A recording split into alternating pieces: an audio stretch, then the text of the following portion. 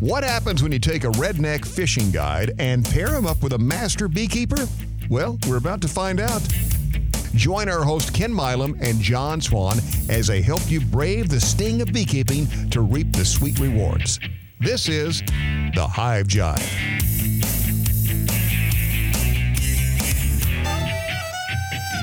Are we on? Yep. Yeah, I'm on now. Okay. I didn't initially have my headphones on when you first called in. Okay. Well, I had to replug mine like I always do. Yeah. Well, what I'm going to ask you is I've got, here it is 44 degrees here, going to get up to maybe 50. And I've got sugar 2-to-1 in all of my hives. Is it okay to leave it in there or until it warms up and then dump it? Or should I just leave it and then? So that's what I was going to ask you. Well, that would actually depend on what your average daytime temperatures are going to be. Well, it's going to be 50s all this week. And then I think Monday it's supposed to get up in the 60s. 7 days from now, Monday? Yeah. So right now in Austin, it looks like supposedly it's supposed to get up to 61 here today, 57 on Monday, 61 on Tuesday, 60 Wednesday, 53 Thursday, 57, 62, 65, 64, 66. Next Wednesday, it'll get up to 70. Yeah, we're supposed to be in the mid 50s most this week. So, yeah. I didn't figure it hurt anything really, but. Well, but see, that's the whole deal is the average daytime temperatures. You're not, in theory, by rule, you're not supposed to feed liquid if it's going to be below 60 degrees for your average daytime temperatures. And so for your outlook, the next 7 to 10 days, the average temperature is not 60 degrees. Right. Yeah. But it's already in there. And if I open them up, I don't know what, probably, are we doing a show right now? I mean, you just kind of started off with questions, so we just kind of started off and went. Oh, okay. Okay. It's not going to be too much below 60. So I don't know. I've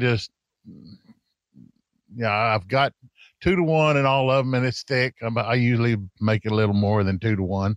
And so I figure, well, just leave it in there and then when I go in there to check them and pull the strips out Monday or Wednesday next week, whenever, I'll look and see if they've gone after it and if got sugar out, and if they hadn't, then dump it. I don't know. It's not supposed to, they're saying warmer than normal and drier than normal. So I'm figuring, well, they can dehydrate it pretty damn easy if it's drier than normal. Well, but the ambient temperature also plays a big part in that too.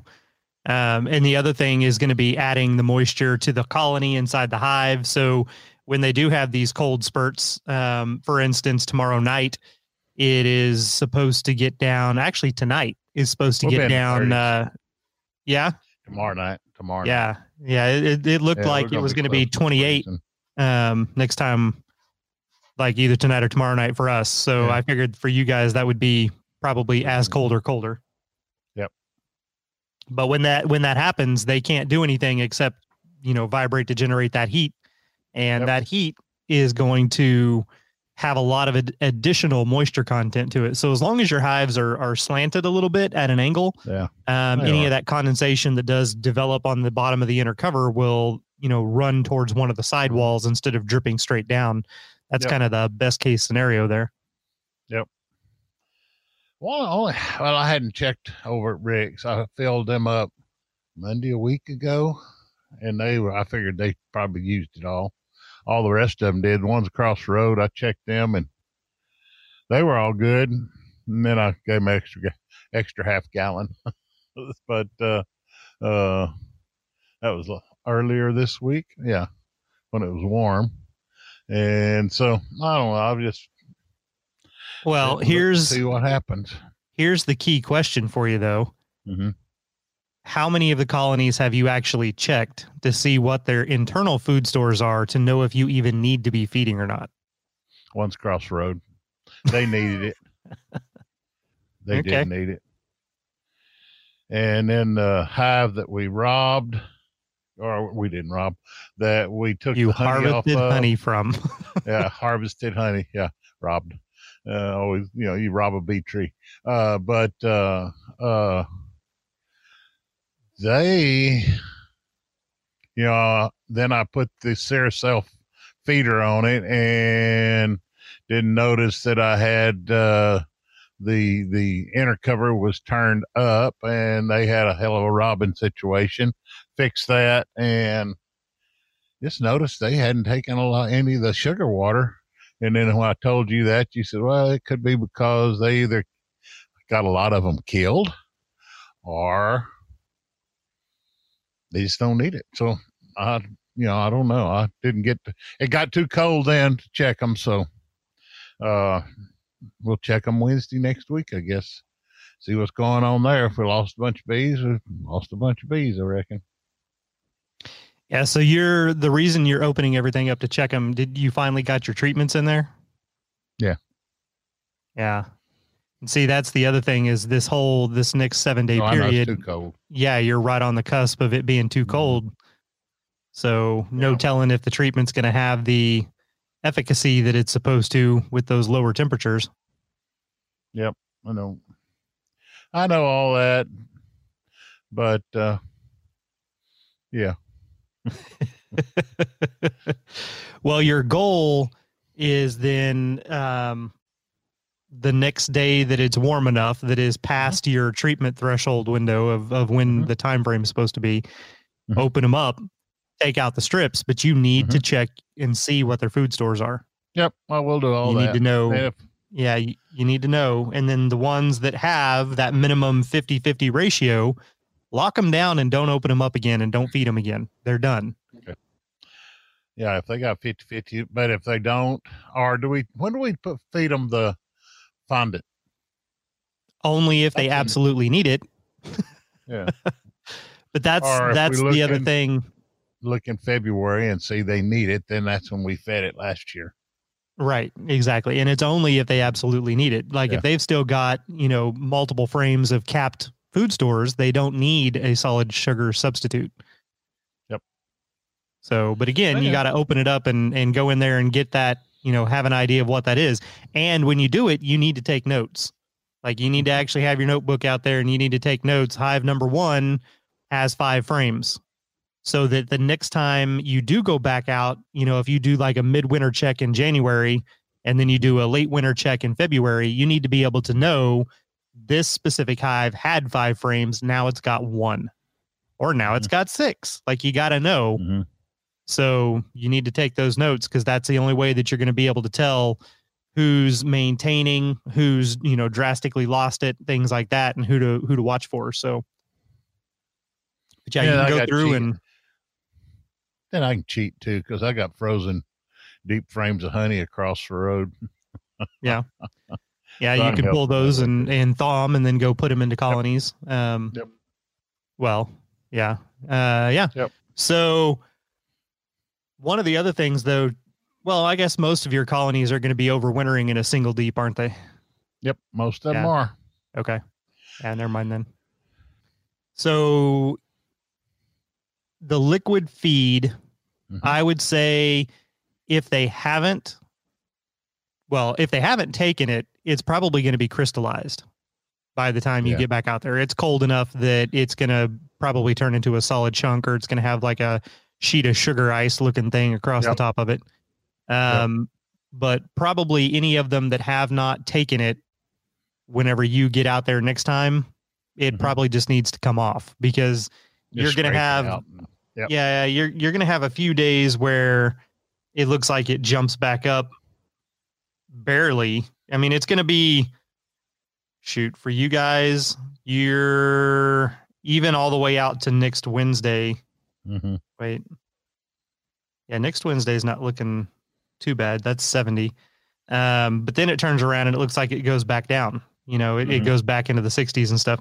So you're going to be at that kind of teeter-totter part where it's above 60, but not too far above 60. So your average temperatures are still going to be above it. If somebody is absolutely desperate and still needs the food stores, then yes, go ahead and feed them. But again, check everybody and stop feeding the ones that don't need it. And then that'll. I don't think anybody needs food stores as much as I've been feeding this year. You never know. I mean, the only way you're ever going to know is to look. Yeah, that's true too. So hopefully we got rid of the mite problem and they won't need as much food. And well, we'll see. That's all we can do but I don't really want to get into the brood chambers, but I guess we got to check that too. And should I look? No, I shouldn't look for a queen because you're going to have to find the queen because there won't be no eggs or brood or larvae. It depends. Again, it depends on the individual colony. It depends on how many bees they have, how well they can maintain the internal temperatures, their subclass or race that they are. Some colonies will absolutely completely stop. Other colonies will still have a tiny, tiny little brood patch somewhere. But yeah, I mean, at this time of the year, if it is warm enough for you to go and do an inspection, if you don't see eggs and larvae, that is not a sign to panic. It's not an indication that you don't have a queen. It's an indication that it's winter and the bees are not raising babies on purpose. So let me ask you this. Go ahead. And then I'll ask you a question. Well, I was just I think the tail end of that thought is basically just that, if you do go through and do an inspection, like for your case, technically, if we were going to do it properly, once you do a treatment, you need to turn around when you pull the treatment out. You need to follow up with another mite check to see how effective the treatment was. But now, it's getting so late in the year and the temperatures are getting to where they're not that great. Plus, like you don't want to necessarily have the hive open for that long going through trying to find just the right frame and everything else. So that's kind of one of those that, you may just have to unfortunately cross your fingers and hope that the treatments did well, which is not a great thing to say. It's not the way that it should be done because then you don't know, was it truly effective? And say that colony had 20 mites and now it only has 2 mites per 300 bees, and so therefore, okay, they should be good for the winter. Or you checked it and they had 20 mites, but now they've still got 15 or they've got 25, and they're probably not going to be okay for the winter. Yeah. So, but that's the only way to know that is to, again, get in there and do the checks. Now, if you don't find eggs, brood or anything, and you can't find a queen, are they going to go laying worker this time of year? Well, just because you can't find her, again, doesn't mean she ain't there. Just means you can't find her. Well, I know that. But I'm not going to look for, go through it 3 times to find the queen, but will they go laying worker this time of year? I don't know. I mean, the whole point of laying worker is the pheromones not being there and the colony trying to go through and save itself.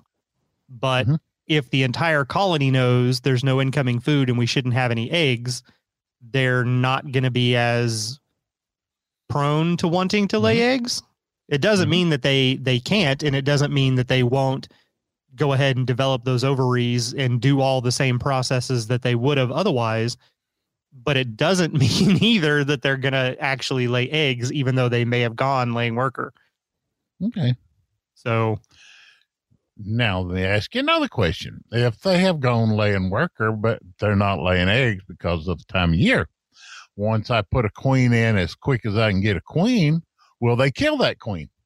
Yeah, but see, okay, you're coming up with hypothetical things. Well, that's what that we are do based here. on but they're based on nothing because you can't find a queen and you don't know if you can, like, for somebody who's not good at spotting queens, this is not a thought path you should be going down because this sets up the scenario of I can't see it, so therefore she must not be there. And that's not true. It just means you can't see her. And if you've never been good at seeing her, you can't use that as your rationale as to thinking that there's not a queen in a colony. Okay. Right?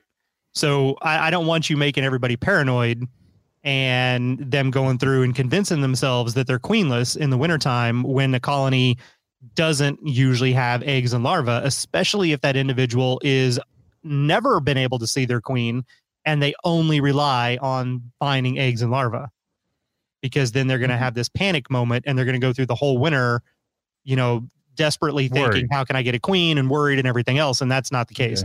In more than likely, if a colony truly goes queenless over the winter, early enough in the year, the colony will probably die before they come out of winter. Now, if it was a big colony and they went queenless during the whole winter process, they may actually go ahead and make it through to the end of the year.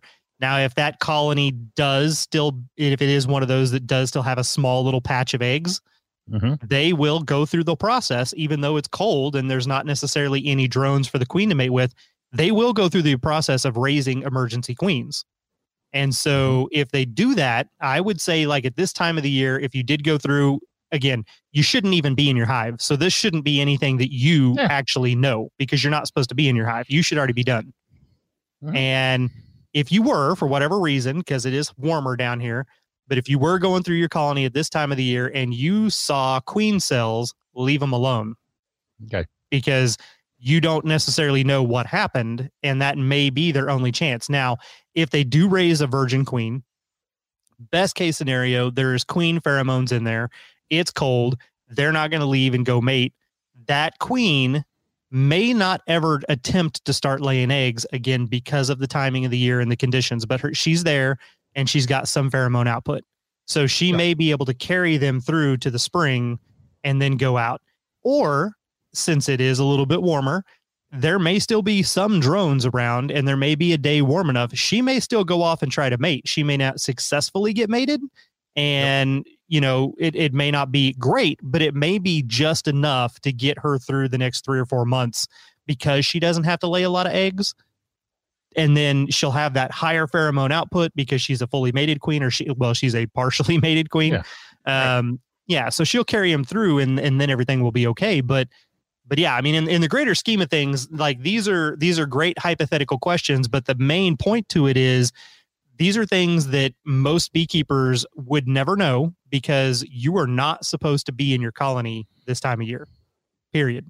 In theory, if you followed the proper guideline for your area, once the average daytime temperatures are where they're going to be for this next week, you should already be done. If you were going to be doing any wrapping of colonies, setting up wind blocks, if they needed emergency food stores, any of that kind of stuff, you have already prepped. It's already done. You're good. You lock that colony down and you do not touch it, except for maybe that midwinter peak where you pop it open sometime in January just to check the emergency food stores and be like, okay, I had 6 frames. Now I've got 5, but 5 is still plenty. They only used 1. We're doing great. Or, oh my God, they're out of food. I need to go get that fondant or that sugar brick or the candy board and put it on top. And you do that real quick and you walk away. You're not pulling frames out. You're not looking for queens. So these are questions that should never arise, or fears and worries that people should never have, because, again, you're not supposed to be in your colony. This is the time where you leave them alone. You let them do their thing, and you get a vacation from beekeeping. This is your off season. So, okay.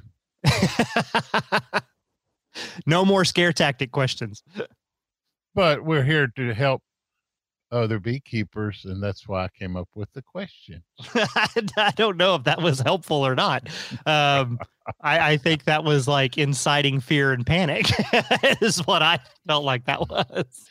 Get their little bitty mask and put on them. That's right. Put your masks on. But yeah, so again, you're a special scenario here because you're running late in this whole thing, and the colonies, you have some feeling of where they're at, but again, you put in a treatment, so you did get the treatment in there very, very, very last minute. When you go to pull that treatment back out, do your little spot checks. Don't go looking for queens. You're only looking for food stores. That's it. Yep. Okay. Because ultimately, there's not anything you can do now that it's December. Well, it's the last day of November, but now that it's December, there's nothing you can do. If there is no queen there, there's not anything you can do except for potentially combine that colony with another one. Yeah. But in doing so, you're also going to mess up all of the prep work the bees have done, because they propolize everything together and they seal up all the little grooves and cracks inside their colony. And the only time they can really work with that propolis is when it's warm enough that the propolis becomes somewhat malleable, that they can chew it up and move it and reuse it and move it around. When it's colder, it's like glass and it's not going to be something they can manipulate, but you crack that open. Well, now all those air gaps and everything and light and stuff can get inside the colony, and they're no longer prepped and secured for winter. They got to wait till another warm day, and then they've got to spend all their energy and resources fixing all of that. It's another reason we don't want to open them. So, yeah. But aren't you glad I asked these questions? Because now you've actually had to think this out. Yeah. Thinking was not on my agenda for this morning. Thanks. That was when you like when I said I'll try to come up with a show topic, and then by the time the actual show started, I was like, I still don't have a topip. My brain did not want to work. I have plenty of questions. Yep, you got plenty of questions. That is for sure. For sure. I'm sitting here thinking now. My swarms across the road, the ones I had over there, I put a gallon in those, and within a week they had emptied those. So those swarms are huge. I mean, they're huge. But one of them's got a double deep full of food and bees, and then the other one's got a double and a medium full, and then the other one's got a. What are you meaning by double? Because double deep would insinuate you've got 2 deep boxes. And that's exactly what I said. So you've got colonies that have 3 boxes on them right now? No. Because you said a double and a medium. They got double deeps. They got 2 deeps. Uh-huh. I got one that's got 2 deeps. You said double and a medium, though, on the second round. Well, no, I got another one. Oh, I got a deep and a medium on those. There we go. Okay. That makes me feel a little bit better. Then I've got the other swarm. It was a late swarm, and it's only an 8-frame deep, and it's plumb full. But they used about 3/4 of a gallon. The other 2 were in the bigger boxes. Maxie says, Dad, you need to feed the hell out of those. They all could use some honey or some sugar. So I poured a gallon in each, and they emptied it in a week. So I think I didn't open them back up. I just poured more sugar in there, and I bet you they're going to be full. Well, that's the hope. That is definitely the hope. Now, it may not be capped. Keep that in mind, because, again, it's cold, and they cannot dehydrate properly. One, they can't move as well, right? So they've got to get their internal temperatures of the colony up enough that they can, walk around in the ambient temperature, not be so cold to make them sluggish. Then they've got to go and actually continue their work to dehydrate that liquid. If the liquid gets cold, it's harder to dehydrate it, because they've got to warm the liquid up before they can actually start that process.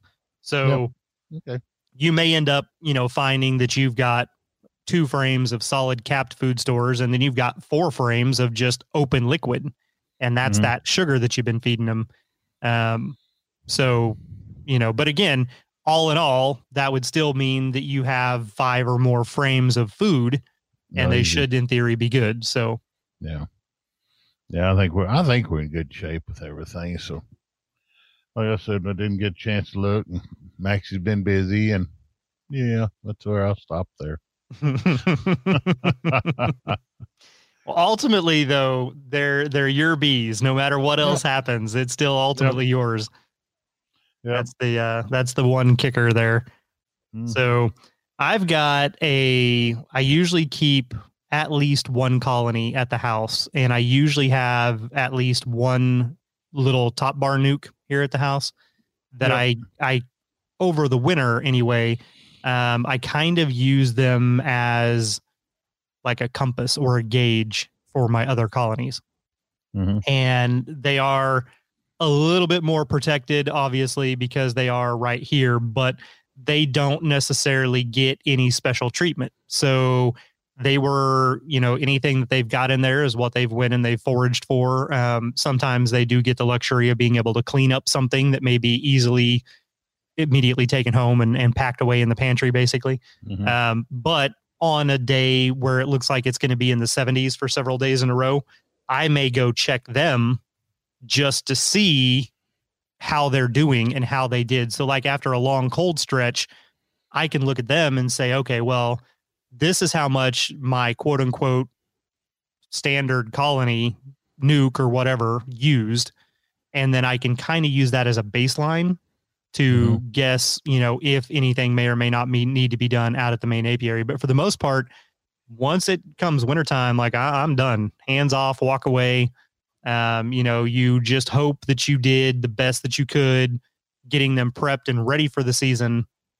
And then, late February, that's when I start really kind of going back and getting into gear. Again, keeping an eye on the weather and the temperatures and stuff, because for us in February, that is always the worst. That's the most dangerous time for our colonies here. In February, because there will be, and actually, I think last year it ended up being March. But usually in February, we will have our coldest snap, and it comes out of nowhere. The temperatures may have already been up into the 70s, and the colonies are like, "Hey, it's spring," and they're rocking and rolling and starting to go, and they're burning through their food and they're raising babies, which requires a lot more incoming food. And then all of a sudden, bam, the high is 20 degrees for 3 or 4 days in a row, and that colony starves, freezes, and dies. And that's usually kind of our scenario. So I will try to go through and check and keep an eye out for that. And if anybody does need those emergency food stores, make sure that they've got it prior to that cold front hitting, but all that means is that you've got to be proactive and keep an eye on that long range forecast to kind of see what may be going to happen and get something in the window prior to it happening. Because if you give it to them the day before, they can't do anything with that. It's going to already get into that night. It's going to be too cold, and the cold front hits. They can't move. Doesn't matter that you just gave them a whole, 4-pound block of sugar or something. They can't get to it.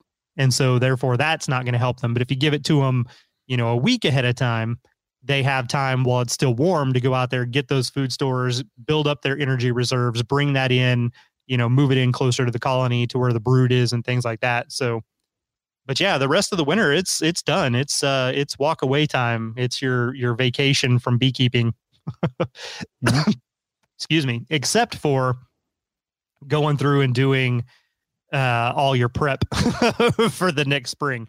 This is when beekeeping switches over to building new hives, fixing up the old hives, scraping them down, repainting them, building frames, getting all that stuff prepped and ready to go. That is your busy work for the off season.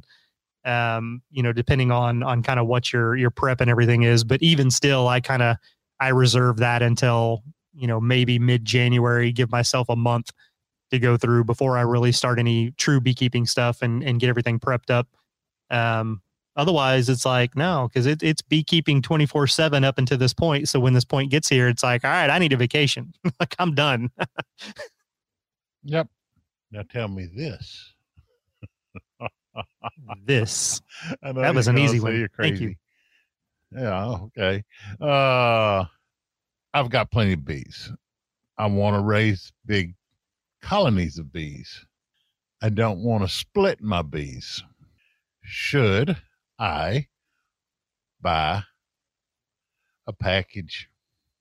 Your best prices are right now. Well, I mean, the way you started that whole thing off, the answer is no. There you go. Throw that at you. Huh? Yeah, the answer is no. It's an easy one. The answer is no. But because what you just said is you don't want to. I want to raise big bunches of bees, right? But you're just wanting to raise big, healthy colonies. So instead of spreading your resources and spreading your forage very thin by having more colonies like you did last year, don't buy any bees.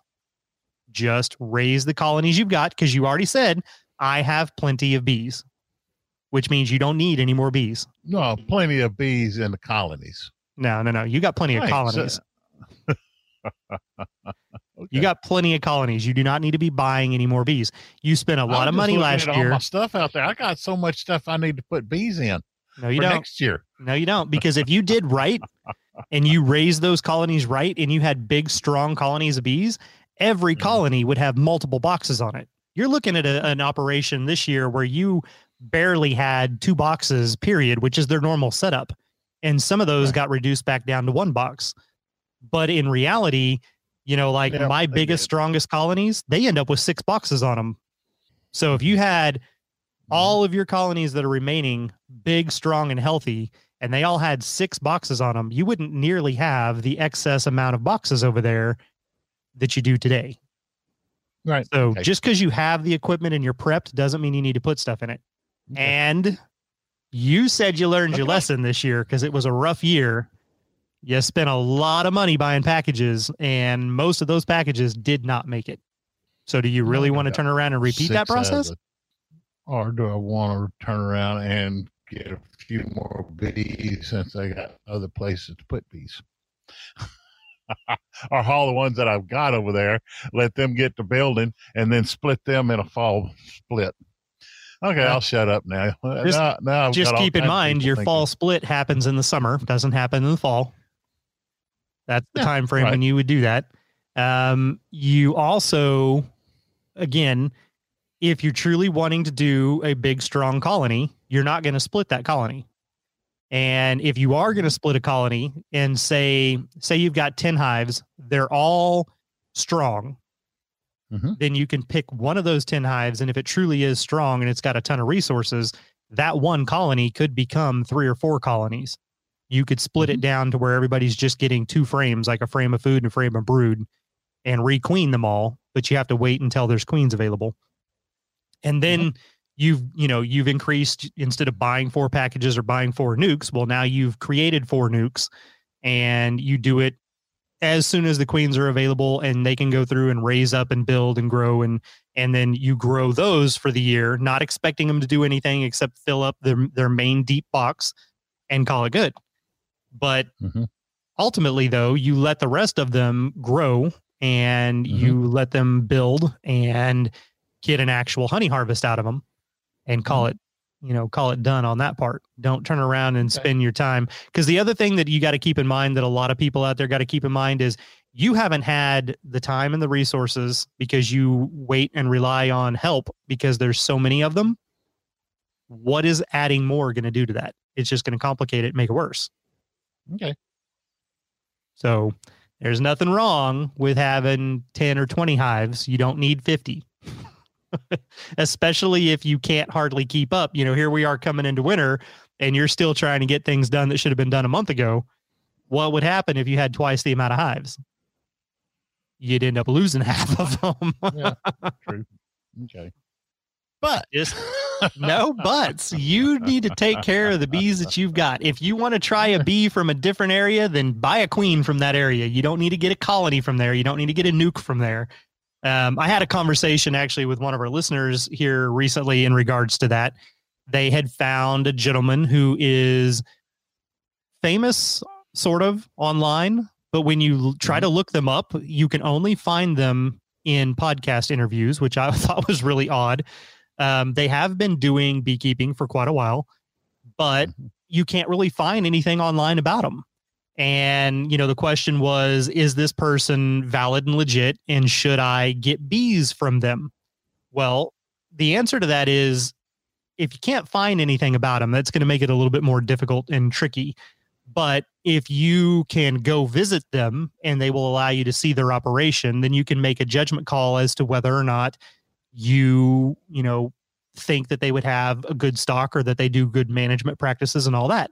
But if you don't even live in their state, and you're nowhere near them, and the possibility of going and visiting them is completely out of the question, then buying bees from them should also completely be out of the question, regardless who they are. You should get your bees from your local stock.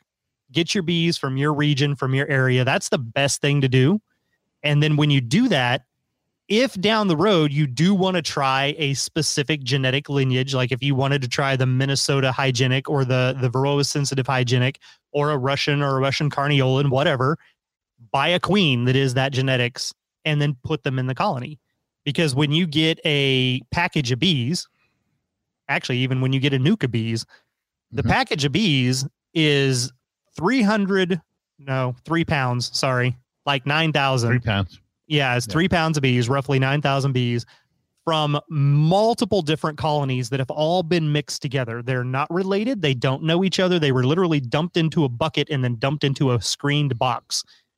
Then they take the queen of whatever lineage you wanted and they put that in there with them. And the bees are literally just cannon fodder to help get everything started and going until that queen can get several cycles of brood raised. And then you will have the quote unquote genetic lineage that you wanted. A nuke is the same way. You start off making that split from whatever colony it was, and then you let them get up and get going, and you requeen them with the stock and the lineage that you are marketing and selling that you are going to be putting out there. So they may have been that lineage to begin with. They may not have been. They may have been an Italian colony or, a redheaded mutt colony that started it and got it going. And then you requeen it with the pure genetic line that you want. And then, she has a couple of generations and now most of your population is hers. And as it goes through, it will be hers. But there is no point in spending the money. You can get a queen for $35. A nuke is going to cost you, depending on where you're at. If you're one of the lucky folks that is in a state where they have reasonable prices, about $125 to $175. If you're in a state like us, a package is not even that cheap. Packages are like 200 plus, and the nukes are anywhere from 250 to 325, which is absolutely insane. But you can spare yourself that if you've already got access to bees, and especially if they're cheaper bees, by just getting the queen of whatever lineage it was you wanted to try. Because most of those people, most of them, not all of them, but most of them do sell queens as well. So, yeah. So that was my answer, was ultimately no. And now I can also put something in on that. Several of my packages had one bunch at Max we mixed together because both of them, neither one of them was really strong. So he says, Dad, that colony over there that you're thinking about is probably one of your stronger colonies, but this one over here, the queen's she doesn't have a good laying pattern. She's doesn't have the number of bees. Now, this was late summer.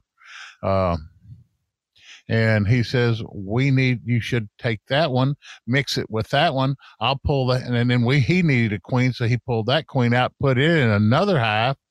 They let her stay in there long enough to lay eggs, and they got rid of her. And now we have a Gen 2 off of that queen, and she's producing like hell. So, I don't know. It was Cornelians, what it was. The killing of the queens was kind of the par for the course last year or this year. Yeah, we didn't have good queens at all last year. I would say half the queens that I got off the packages I got were good queens. Well, I told you at the virtual beekeeping event from the Texas Beekeepers Association, one of the presenters was Dr. David Tarpey, and Dr. Tarpey has a queen and disease clinic where you can send them, if you're raising queens, you can send them their queens, and they'll go through and, obviously you lose that queen, but they'll go through and they will run a whole genetic analysis on them. They will find, what their mating, well, how do I want to say that? How well they were mated, how many different genetic strands are in there to let them know how many different drones they mated with, the viability of the semen from the drones, the viability of the queen, all of these different things. And then if you have little attributes that about temperament and things like that, they can kind of add that in there as well. And then they will grade that queen and send it back, or send back the results and say, well, here's what you're doing. If this is a sample of your average stock of queens that you're raising yourself, here's where that falls in the spectrum. And it could be really good or it could be really bad.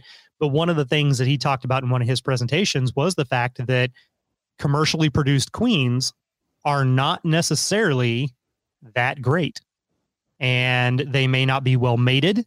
They may have been well mated to begin with, but they get put into a queen bank and they spend the majority of their life in a queen bank, which means they're in their cage and they can't really move and they can't really lay any eggs. They don't. So therefore they kind of atrophy and they shrink down, and that's not good and healthy for them either. And so you may get a queen that was a first-year queen that was beautiful and fat and robust, but you got her 8 months later and now she's not so great. And, you know, she's got issues, or they weren't properly mated and they had some of the problems that we found here.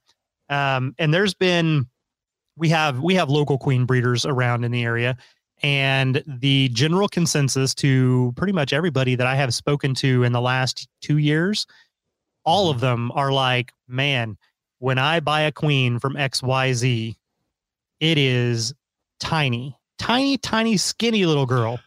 But when my colony raises a queen, but see, like my colonies, when they raise a queen, that newborn virgin queen comes out of her cell already twice the size of the supposedly fully mated amazing queen that comes from that breeder. And if you're letting your colony choose the queens on their own, they're also picking genetic attributes that they can sense and detect that they know is a better royal lineage or a better queen material than just us forcefully saying, here's your eggs, make queens out of them. They're going and saying, this egg, out of all the hundreds around it, this egg right here has the best genetic profile to make a queen. And because of all those different attributes, that could very well be the colonies trying to rectify that and balance that. We buy this queen, we put her in there.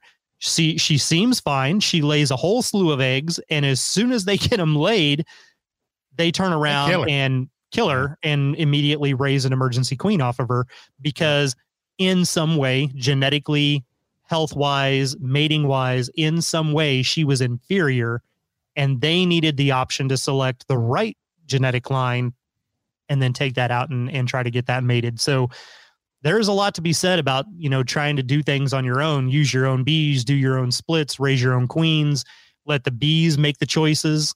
And, you know, you'll end up with healthier colonies, hopefully in the long run by doing that. And they're more adapt to your area as well. Now we have a Gen 2 Italian that they raised on our own.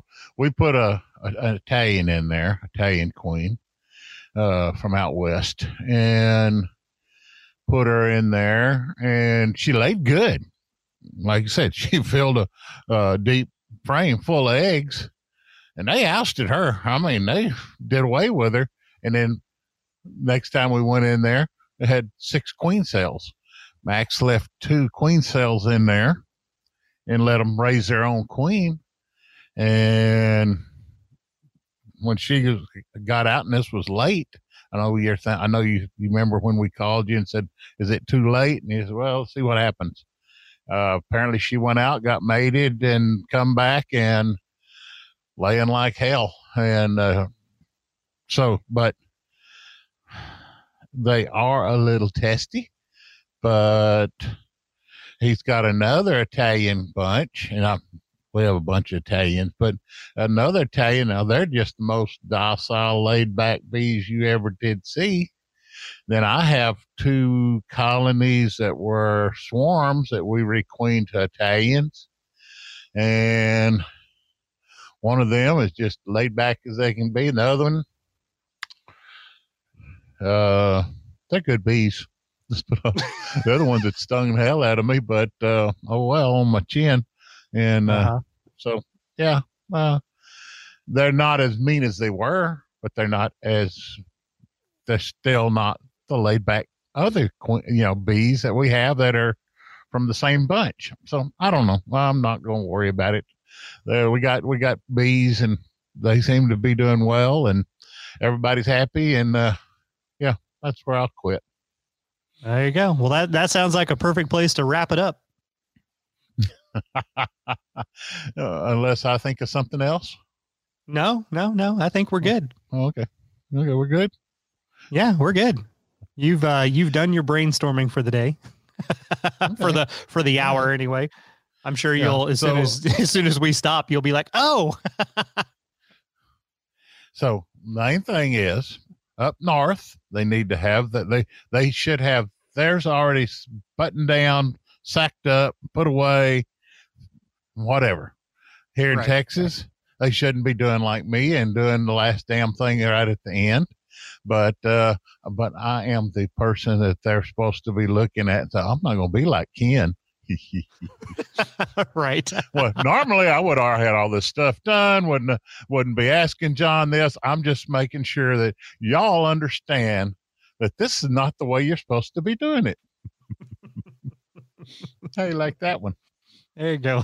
That works. Well, everybody, I hope that you had a wonderful holiday weekend, season, whatever. I know it's really Thanksgiving for us is just kind of kicking it off, and Christmas and New Year's and all that fun stuff is on the way. But hopefully you were safe and everybody is healthy. And we've got a few more main segment episodes for the year, and then we will probably take a little bit of time off to regain our sanity towards the tail end of the year, like we did last year around the Christmas and New Year's timeframe. But we'll have a couple more episodes out there for you guys. And the next episode coming up is going to be the live listener Q&A, where we can go through and we'll use the Podbean live system and go out there and do a live listener Q&A. So be watching for that on social media. We will put a post out there that will tell you about it, and it will give the link to it is going to be a little bit more tricky to actually do that, but we will tell you the time and how that's going to be happening. But you'll need the Podbean Live app, and you can put that on your phone or your computer, either one. And when you're on Podbean, go look for the Hive Jive. You can also look for Hive Jive Live, and all of those kind of come back to the Hive Jive. But then whenever we do go live and we're out there and ready to broadcast, the app will notify you guys that we are doing a live show, and you can listen in. If you're joining from your computer, all you can do is listen. It might let you chat via text, where you can type into the text box. But if you're on your phone and you have a headset with a mic in it that you can plug into your phone, it will allow you to call in, so you can actually physically ask your questions as opposed to typing them in a chat box. So it's kind of fun. It's kind of entertaining and everything. But we will be putting one of those out there. So be looking for that. And until we talk to everybody again, be good. Y'all be good. And I need some Bombra honey. Carabombra. Ain't happening, man. By the way, that sourwood honey was damn good too. It's all gone. I know we're done. Family, y'all be safe, be healthy, stay well, and stay warm. It's fixing to start getting cold. Well, y'all up north are.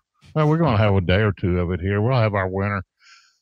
Y'all be safe, be healthy, keep the shiny side up and the rubber side down. Y'all be good, family. Bye-bye. Bye. It's time for our guys to buzz off. But don't fret, the Hive Jive journey continues with new episodes Mondays every month. Until then, you can follow along with the guys on Facebook and Instagram at The Hive Jive. Thanks for listening, and be safe out there.